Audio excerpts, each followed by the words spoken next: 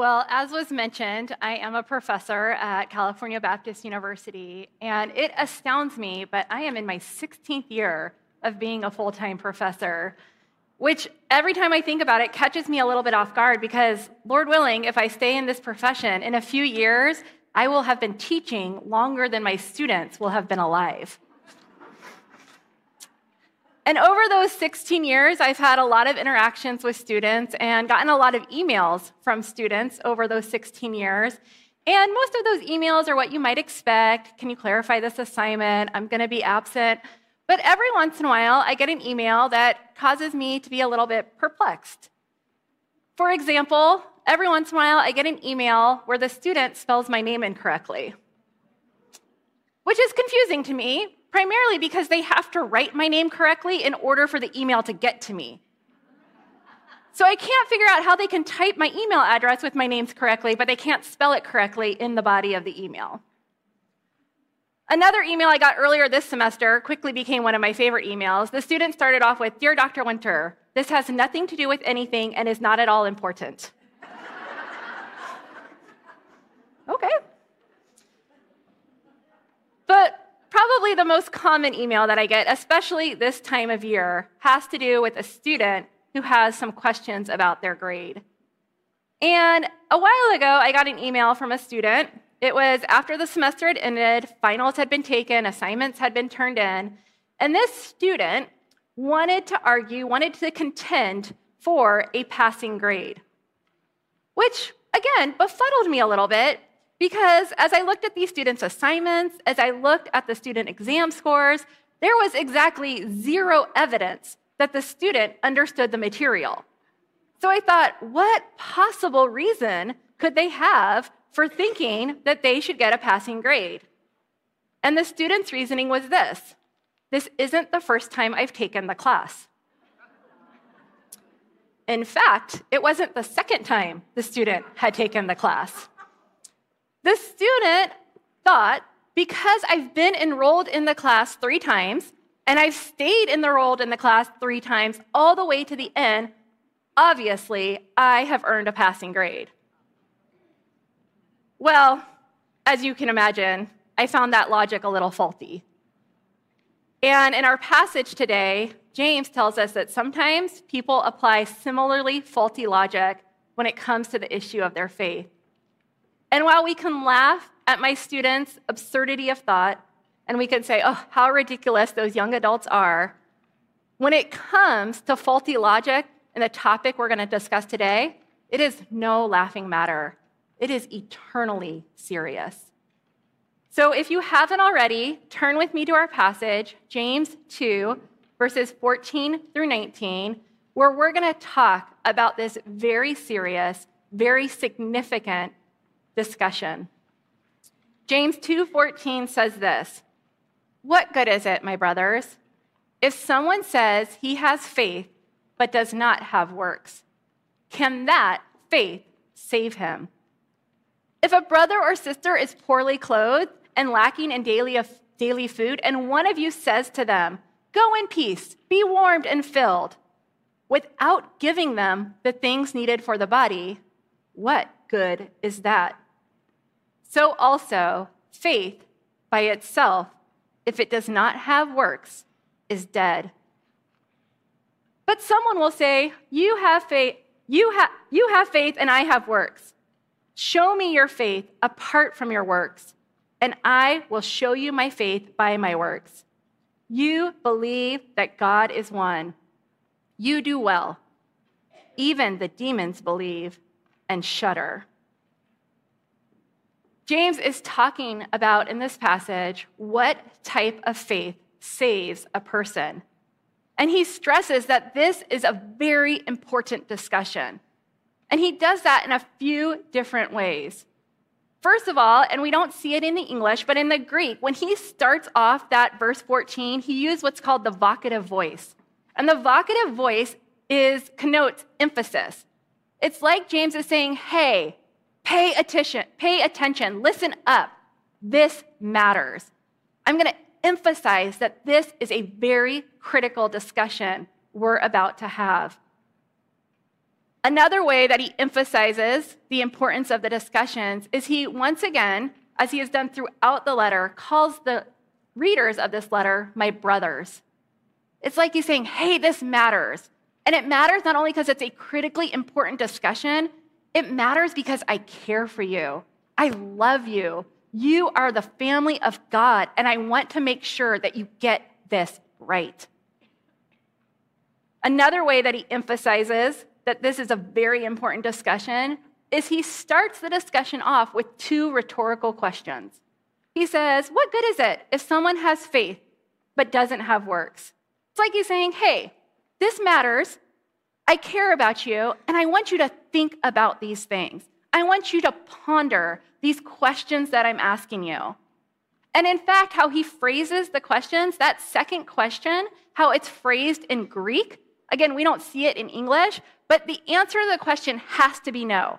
It's like he's saying, I want you to think about these things, and I want you to know that that kind of faith, it can't save a person. I'm already going to tell you that that kind of faith that doesn't have works is not saving faith. So he's telling his listeners, he's telling his readers, pay attention. This matters, and it's critically important that you get this right. Similarly, you and I need to, point number one, appreciate the importance of authentic faith. Appreciate the importance of authentic faith. This is not an issue of mere intellectual curiosity. This is not something where someone can be like, you can have one opinion, I can have another, and it's okay. It is something that is critically important because a person's eternal destination, their security for eternity is at stake. James is saying that we need to know what kind of faith saves a person. And he wants them to think about what kind of faith they may think is adequate for salvation. And he says, what good is it? It's like he's saying, how does it benefit someone? How is this profitable? If someone has faith, but they don't have works, is there any type of value to that faith? And it may even make us think of Jesus' question in Mark 8:36, where he says, what does it profit a man if he gains the whole world, but he loses his soul?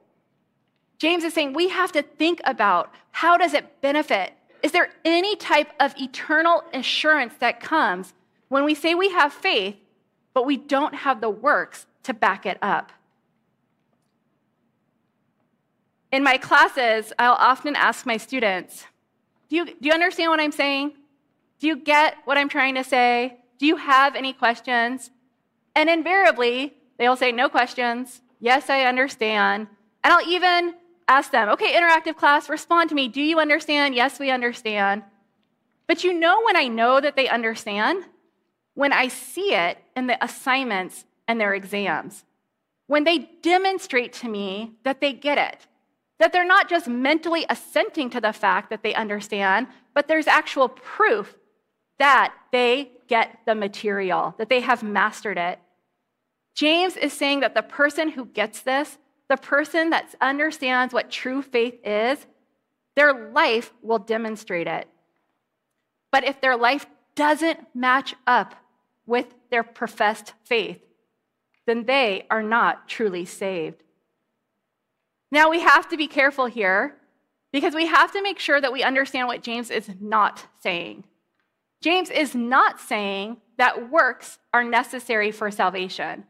He's not saying that if you do enough good things, that your works will qualify you for being saved. What he is saying is that the person who is truly saved will show that they are saved by how they live. And while this passage has caused a lot of controversy, this really isn't a new concept because this has been the teaching of John the Baptist. This has been the teaching of Jesus Christ. In Luke 3:7-14, when John the Baptist is in the wilderness proclaiming the way of the Lord, the people that come to him and say, what should we do? He says, well, once you've believed in the Messiah, Now you go and you give your tunic to those in need. You share your food. He says your faith, your belief in the Messiah should show up in how you live. Similarly, Jesus in Matthew 7:24 says that a man who hears the words of salvation and does them, the man who hears God's word and then puts them into practice, that is the man whose foundation is secure. That is the person who has authentic faith. And James, in our passage, is going to turn to an illustration to help make sure that we truly understand what type of faith he is talking about. What type of faith someone may say they have, but may not be authentic, genuine faith. And he says in verses 15 through 17, as he gives this illustration, if a brother or sister is poorly clothed and lacking in daily food, and one of you says to them, "Go in peace, be warmed and filled," without giving them the things needed for the body, what good is that? So also, faith by itself, if it does not have works, is dead. See, there's a person who thinks they have faith. They say, I have faith. They have faith, but it's not showing up in their lives. It's not impacting the way that they live. They may say they're saved. They may think that they're saved, but the fact that their faith is not genuine will show up in their words, their actions, and their attitudes. In other words, what James wanted to be sure is that his audience knew that there was such thing as inauthentic faith. And we need to make sure, point two, that we don't be fooled by an imposter faith. Don't be fooled by an imposter faith. James repeats the phrase that he started our passage with. It says in verse 14, what good is it? And then he says again in verse 16, what good is that? What good is it to say I have faith but not works? And what good is it to the person who comes to you in need if you go and you wish them well, but you don't actually do anything to meet their needs? How does that benefit them? And James is saying that faith by itself, that is not actively accompanied by work, is not truly salvific faith. Now, you may be thinking, wow, that can be a little scary to think that someone could think they're saved, but not actually be saved. So how do I know if I have an imposter faith? I don't want to be fooled. I want to make sure that my faith is genuine.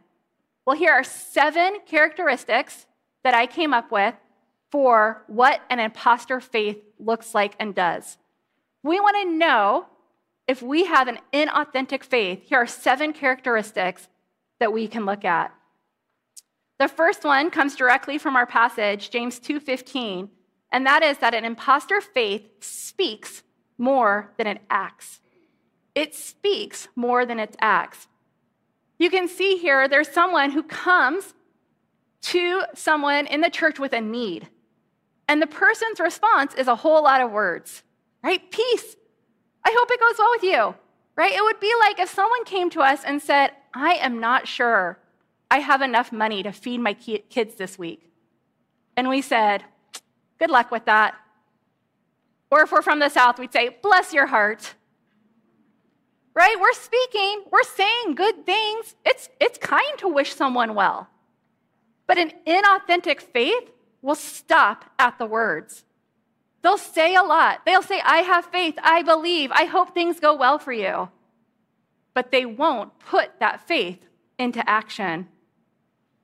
As opposed to a genuine faith, which will, as it says in Colossians 1:10,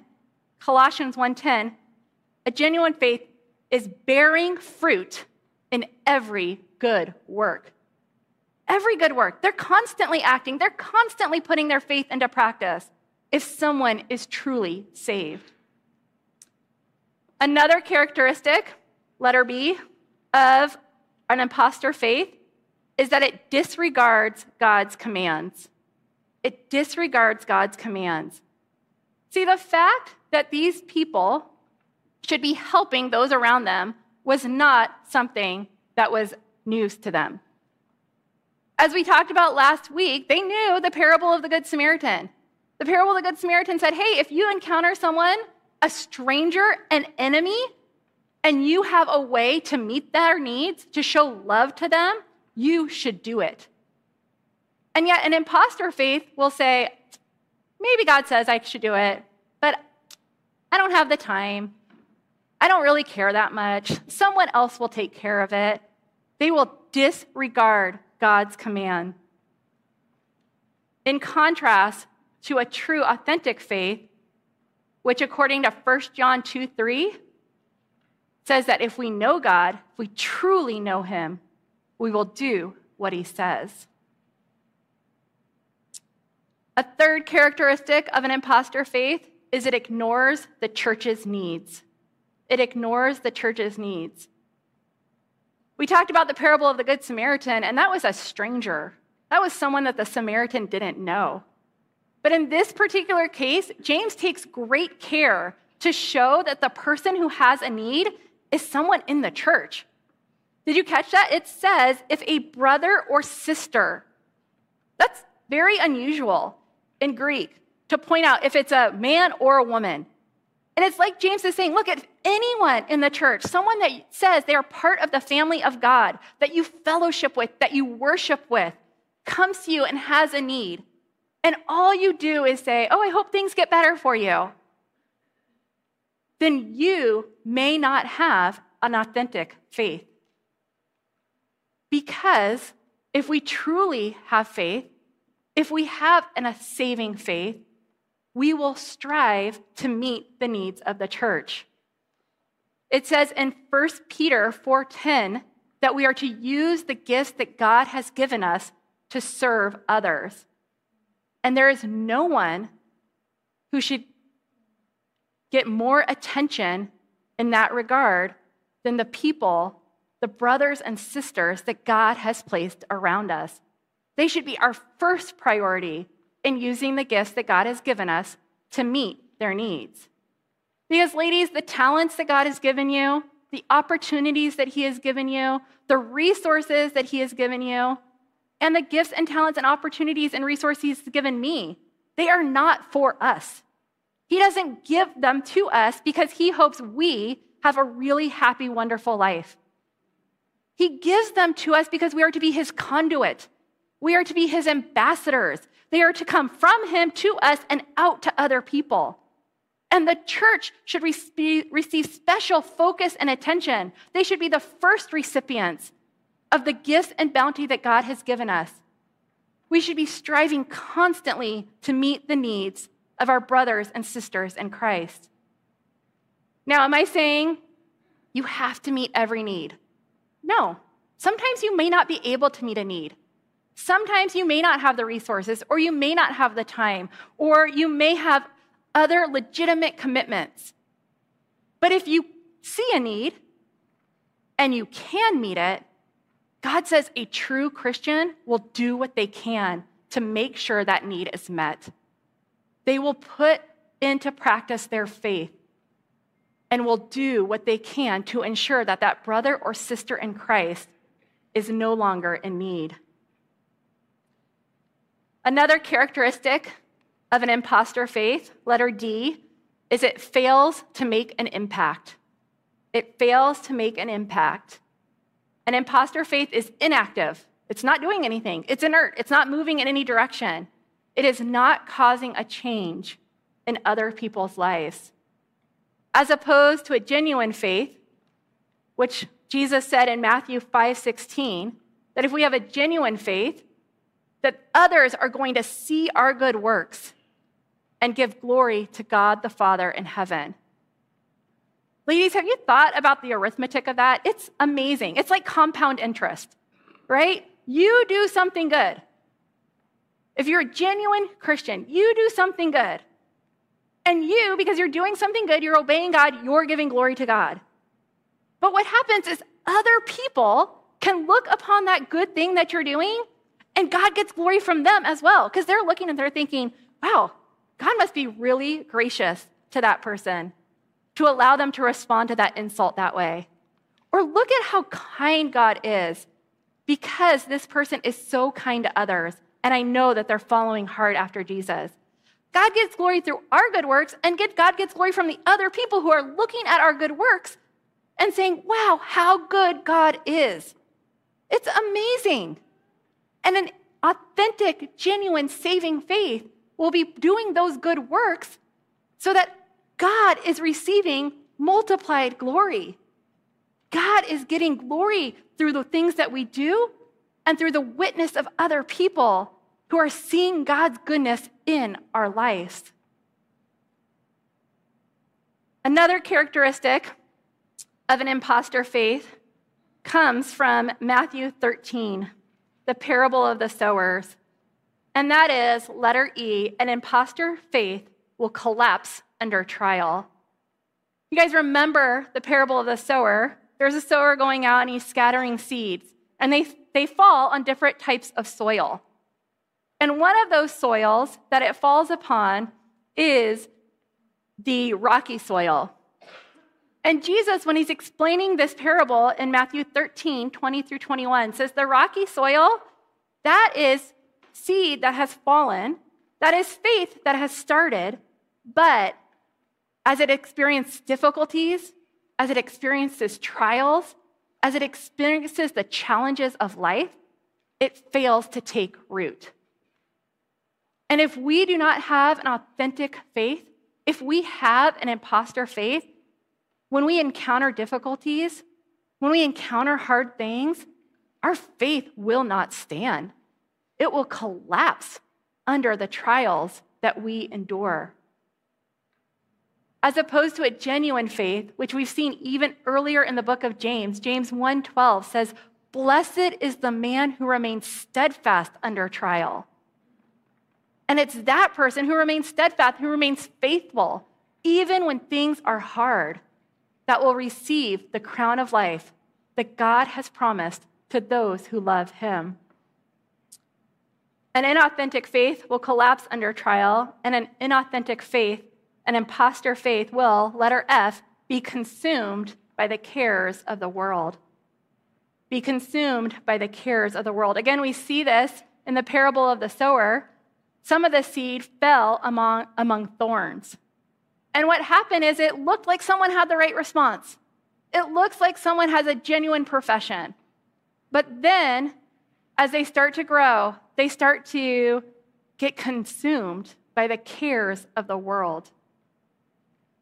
They start getting bothered that they can't go to that party in their neighborhood, or that following Christ means they're not going to have the coolest car or the biggest home.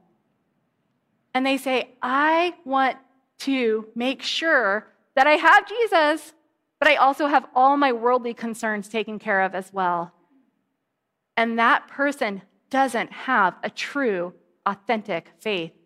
Because a true, authentic faith, Matthew 6:33, will seek first the kingdom of God. A true, authentic faith cares first and foremost about God and his kingdom. And the cares of the world are insignificant in light of that concern. The last characteristic that I have for an imposter faith, letter G, is that an imposter faith is dead. And I get this directly from our passage. Verse 17 says, faith by itself, if it does not have works, is dead. Now, we have to understand that word dead, it's not like Princess Bride, where someone's mostly dead. This is truly dead. This is a rotting corpse. That's the word in Greek. Like, this is disgusting. I mean, think about it. If you are a Jew, even if you're a Jewish Christian, you've been raised knowing that a dead body is ceremonially unclean.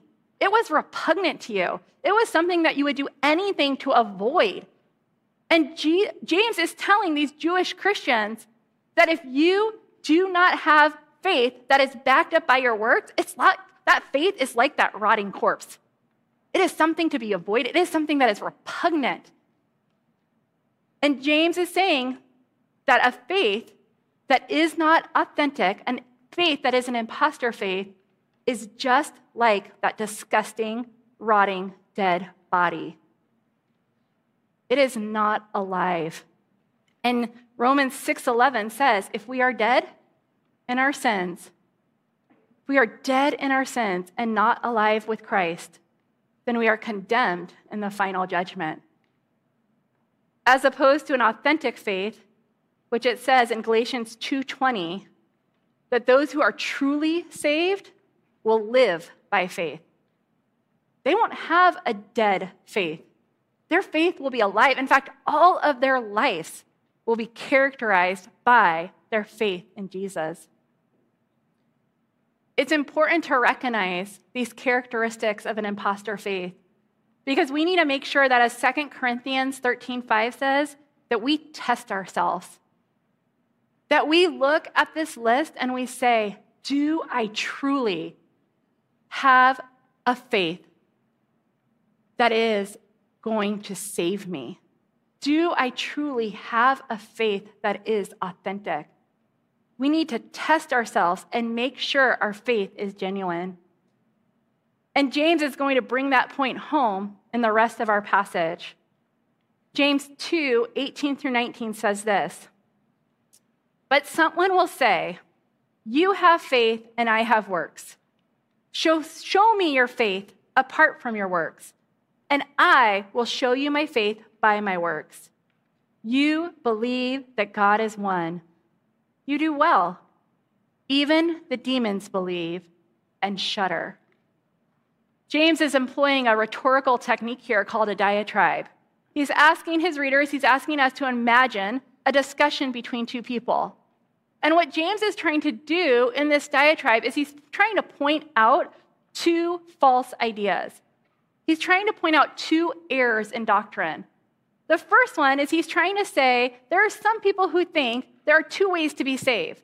You have faith, I have works. Either one gets you to heaven. And he's saying, that's not right. And the second thing that he's trying to combat is he's trying to combat the idea that having correct doctrine, attesting, giving mental attestation to theological truth is enough to be saved. And what he's saying is neither of these are right. You can't separate faith and works and say there's two ways to be saved. And you can't say that just believing the right things is enough to be saved. Instead, what you need to do and what I need to do is point number 3, diligently develop a productive faith. Diligently develop a productive faith. See, James is trying to say faith and works, they're inextricably linked. You cannot separate them. And thinking that you can is kind of ridiculous. And he does that by saying, look, let's look at someone, who has faith, what they might say. And he says in verse 19, you believe that God is one. And someone who says, look, I have faith, and I know I have faith because I believe that God is one. And James is saying, that's right doctrine. Good job. You do well. And that you believe that God is one would be immediately recognizable to the Jewish readers. Because this was something that a devoted Jew would say every morning and every night. It comes from Deuteronomy 6:4. It's called the Shema. Deuteronomy 6:4 says, hear, O Israel, the Lord our God, the Lord is one. And in the Jewish nation, if you were to look at someone and you were to say, is that person a devoted Jew? One of the things that you would look for is, did they say this every morning and every night? It was an indication of devotion. And James is saying that is correct theology. That is good. Good job.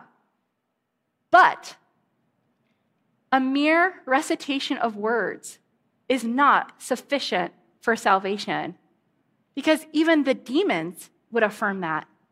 Even the demons would say, yes, God is one. And they have a proper response to that truth in the sense that they shudder. They recognize that there is one God, and he is sovereign, and he is powerful, and he could destroy them in an instant. But just that recitation of words and just recognizing how great God is doesn't mean that those demons are saved because they haven't turned from living for themselves in order to live for Christ. So it's good to have correct theological doctrine. It's good to believe what the Bible says. But if all it is mental assent, that is not true saving faith. One of the things that, if you, like me, grew up in youth group, you probably heard a lot, because I heard it a lot, was this concept of, okay, what does it mean for faith to show up in your life? And one of the sayings that I would often hear to try to emphasize this need for faith and works to go together, for faith to be demonstrated in your life, was if you were put on trial for being a Christian, would there be enough evidence to convict you? Because you see, if you go to the court of law, if all of a sudden being a Christian is outlawed, and they say, we're going to try to gather up all the Christians and we're going to send them to jail, they're going to look at the pattern of our lives. And they're going to look at how we act and what we say and our attitudes and how we treat other people. And they're going to look at our lives and they're going to say, is this person authentically a Christian? And if we ask ourselves, what kind of evidence would they use to make their case? And we don't have any idea how to answer that question, then we need to make sure that we are putting our faith into practice, that we have truly turned from our sins and put our trust in Jesus, that he is our boss and we are living our entire life for him. We need to make sure our faith produces a difference in our lives. And you might be asking yourself, well, how do we do that? How do we diligently develop a productive faith? I have 7 ways. The first one, probably not a surprise to you, if you have been here around any length of time, letter A, you need to study God's word. If you want to more diligently, more faithfully put your trust in God into practice, you need to know who God is, and you need to know what he says. Psalm 1, 2 through 3 says the psalmist meditated on God's law day and night. We need to know more about God, because the more that we know about God, the more that we'll depend upon God. When things get hard, when the cares of the world try to dissuade us, if we know more about God, the more we'll trust him and the more that will be evident in our lives. Letter B, if we want to develop a productive faith, is we need to devote more time to prayer. Devote more time to prayer. And ladies, I get it. This is hard, right? And you might be thinking, I already spend 5 minutes a day, 10 minutes a day, a half an hour a day. Make it 35 minutes a day. Because Romans 12:12 says that we should be constant in prayer. It should be the heartbeat of our lives. As we're going about our days, our thoughts should be constantly centered on God. We should be bringing our concerns. We should be bringing our petitions. We should be bringing our heartaches, and we should be bringing our joys to our Savior. And the more intimate we are with God through a prayerful life, the more godliness will show up in our lives. I mean, think about it. If you've been married, one of the things that tends to happen as you spend more time with your spouse is you start picking up their habits. You start saying the same things they say, making the same jokes. The more you spend time with someone, the more you become like them. So the more we spend time in prayer, the more God's attributes will be showcased through our lives. A third way that we can diligently develop a productive faith, letter C, invest in God's people. Invest in God's people. If we are committed to walking with the faithful, if we're running with the runners, those who are pursuing Christ wholeheartedly, the more our faith will be strengthened. Hebrews 10:24 through 25 tells us that we should be encouraging each other and meeting together all the more in increasing measure as we see the day approaching for Jesus' return. And every day we go by, it's getting closer to when Jesus is going to come back and bring his people home, which means every day that we go by, we should be increasingly investing in the relationships that will last for eternity. A fourth way, letter D, that we can diligently develop a productive faith is to meet the needs that you see. Meet the needs that we see. The more we serve others, the more we emulate the one who came to serve. Matthew 20:27 through 28 says that our Savior came not to be served, but to serve and give his life as a ransom for many. And if we want our lives to increasingly look like his, then we're going to meet the needs that we see. I don't know if you ladies were at the Christmas coffee, but Stephanie did a wonderful job of talking about how, looking at the journey to Bethlehem, we saw the sovereignty of God in all the details. That there was a lot that had to happen, a lot of coincidences that had to occur that really weren't coincidence, they were God-ordained events in order for Mary and Joseph to get from Nazareth to Bethlehem. And what that reminded me of is that there are no details that are too small in our lives. God's hand is sovereign over all of them. So if you see a need, that is not just a coincidence. God wanted you to see that need. There was purpose and intention in that. And if you can meet it, if we see a need and we're able to meet it, in order to show that we love God and trust and depend upon him for everything, we better do our best to meet that need. We should strive to consistently serve those around us, because as we do so, we put our trust in God into action. A fifth way that we can diligently develop a productive faith is to cultivate gratitude. Cultivate gratitude. 1 Thessalonians 5:18 says, "In everything give thanks." That means when things are great, and that means when things are hard. That means when people are kind to you, and that means when people are difficult. In everything, we give thanks. Because when we have a heart of gratitude, we're demonstrating that our trust is not in our circumstances. Our trust is not in our possessions. Our trust is not in our gifts and talents. We can be grateful regardless of the circumstances because we serve a risen Savior. And we know in the end, he wins. And if you think about it, the opposite of gratitude is having a heart full of complaining, having a grumbling, discontented heart. And I don't know if you all were able to hear Dr. Jeremy Kimball came and did an intensive weekend in the spring or summer for CBI.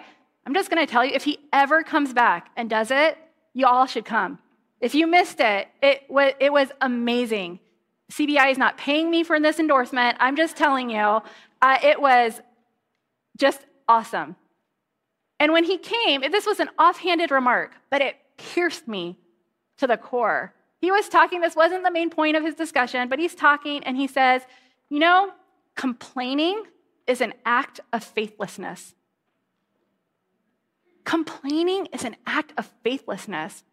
When we don't have gratitude, when we haven't cultivated a spirit of gratitude in our lives, what we're demonstrating is we don't really trust God for all the details. We really do not have faith that he knows what he's doing. And we're going to grumble and we're going to complain and we're going to argue and be discontent because we don't trust our sovereign God. If we want to put our faith into action, if we want to diligently develop a productive faith, we're going to cultivate gratitude. We're going to resist the urge to complain and instead, in everything, give thanks. A sixth characteristic of a productive faith is that it prioritizes restoration in relationships. It prioritizes restoration in relationships. Romans 12:18 says that those who are saved should, as far as it is up to them, live at peace with all men. Colossians 3:13 through 14 says this is especially true in our relationships in the church, with our brothers and sisters in Christ. We should be quick to forgive, bearing with one another. And we need to make sure that if we truly believe that God is who he is, that Jesus has saved us through his death and resurrection, if that is the heartbeat of our lives, then we do everything that we can to live at peace with those around us. The other person may not deserve it. The other person may hurt you again. The other person may continue to be difficult. But as far as it is up to us, if we truly believe that Jesus is who he says he is, and that we want all our lives to showcase who he is, we're going to love and forgive like he did. And Romans 5:8 tells us that he demonstrated his love for us, that while we were still his enemies, he went to the cross. We need to go the extra mile, pay the extra dollar, spend the extra hour if it means that we can love someone else like Jesus loved us. The last way that I came up with that we can diligently develop a productive faith is to, letter G, commit to obey. Commit to obey, regardless of the circumstances, regardless of how inconvenient it is, regardless of what it might cost you in terms of reputation. We need to make sure that we have committed to obey what God has said we are to do. Philippians 2:5-8 tells us that we are to have the same mind as Christ. We are to think about God's rules and God's commands in our life in the same way that Jesus thought about them. And you know what he did? It says in that passage, he was obedient to death, even death on the cross. And if we want to diligently develop a productive faith, we're going to strive to obey like he did. Now, there's a caution here, and we have to be aware of it. We have to get it out on the table. And that is, you might be thinking, okay, those are pretty good tips, but like anyone could do that. Like anyone could spend more time in God's words. Anyone could pray more. Anyone could serve the people around them. How do I know if I'm seeing someone do this, if they're truly saved? And you're right. Someone can manufacture those things. Someone can pretend, can be an imposter for a time. But those who are truly saved will diligently see more and more fruit in their lives. We'll see more and more of their lives showcasing who God is. They will have more and more faith-filled works in their lives. Because, as it tells us in verse 17 in our passage, living faith has works. Because dead faith does not have works. So living faith, authentic, genuine faith, is accompanied by works.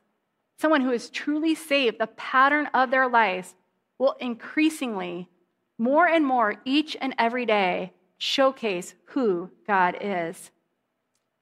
If we truly have authentic faith, we're not just going to read the Bible more for a time. We're not just going to serve others more for a season. It will radically transform every aspect of our lives. It will show up in how we live each moment, each day, each passing year, in increasing measure. During this time of year, this holiday season, our thoughts often turn to the incarnation. And that's appropriate as we celebrate the fact that Jesus came to earth as a baby. He humbled himself in order to come to this earth, to depend on his creation for his nourishment, for his food. He humbled himself, and that's an important reality to celebrate. But as Pastor Mike reminded us this weekend, the purpose of the incarnation was the cross. The purpose of the incarnation was the cross. Jesus came as a babe because one day he would die as an adult. He would take on the penalty for our sins in order that we might have a right relationship with him. And when we think of the cross, we often think about the fact that Jesus wasn't the only one hanging on the cross that day. There were other criminals, people who deserved punishment, that were hanging on the cross. And one of those we often refer to as the thief on the cross. And people often refer to the thief on the cross as an example of how you can be saved and not have the opportunity to do much more for Jesus. And they'll say, look, Jesus said to the person, to the thief on the cross, they said, today you will be with me in paradise. And they'll say, look at that. All it takes is a genuine profession of faith. But if you think about it, we know very little about the thief on the cross, but we know at least three things. We know he was a thief. We know he was condemned to die.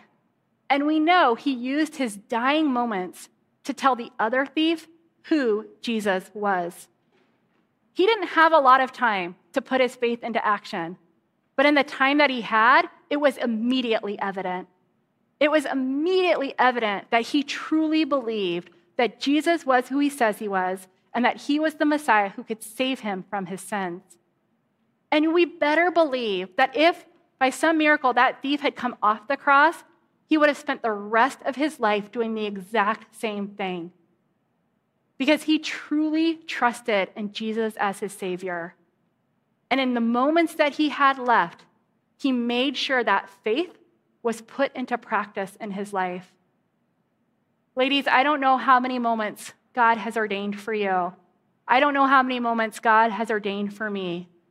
But I know that if we are truly saved, every area of our life should be pointing people to our Savior. And we do that not only by telling people about our faith, but by putting our faith into action, living a life that is marked, that is characterized by faith-filled works, so that others can look at our lives and witness what it means to have faith in Jesus, not only for their eternal salvation, and not only for our eternal salvation, but what it means to have faith in Jesus for our eternity and for every moment until he calls us home or returns again. Let's pray.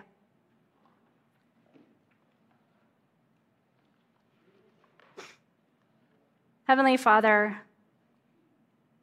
I thank you for the good gift it is to know that if we turn from our sins and trust in your Son, that we have been redeemed, we have been restored into a right relationship with you. Father, I ask that there is anyone in this room, anyone who hears my voice, who has not done that, who is being fooled by an imposter faith, who thinks, well, I said a prayer one day, and therefore I must be saved. Father, I ask that right now you would convict them, that they would know that being saved requires a complete dependence upon you, and that they would be able to look at their lives and they would know by how they live whether or not their faith is genuine. And for the ladies in this room who have tested themselves and who can say, yes, I truly believe in Jesus, I am dependent upon him, my life is committed to showcasing who he is. Father, I ask that our lives would in increasing measure produce good fruit, that our faith would be put into action in our lives in such a way that not only would people know who you are, but they too would grow to depend upon you, to trust you, to turn from their sins. Father, I ask that as we go into our discussion groups, Father, that you would help us to both encourage, exhort, and convict one another, that we would look at our lives and we would say, how could I be producing more fruit for Jesus? And that you would help us come alongside one another to accomplish just that. Knowing that our works can never save us. But Father, if our faith is genuine, our works will demonstrate who you are and what you have done in our lives. I thank you for these ladies. I thank you for the opportunity that we have to study your word. May we never take it for granted. It's in your Son's holy and precious name that we pray. Amen.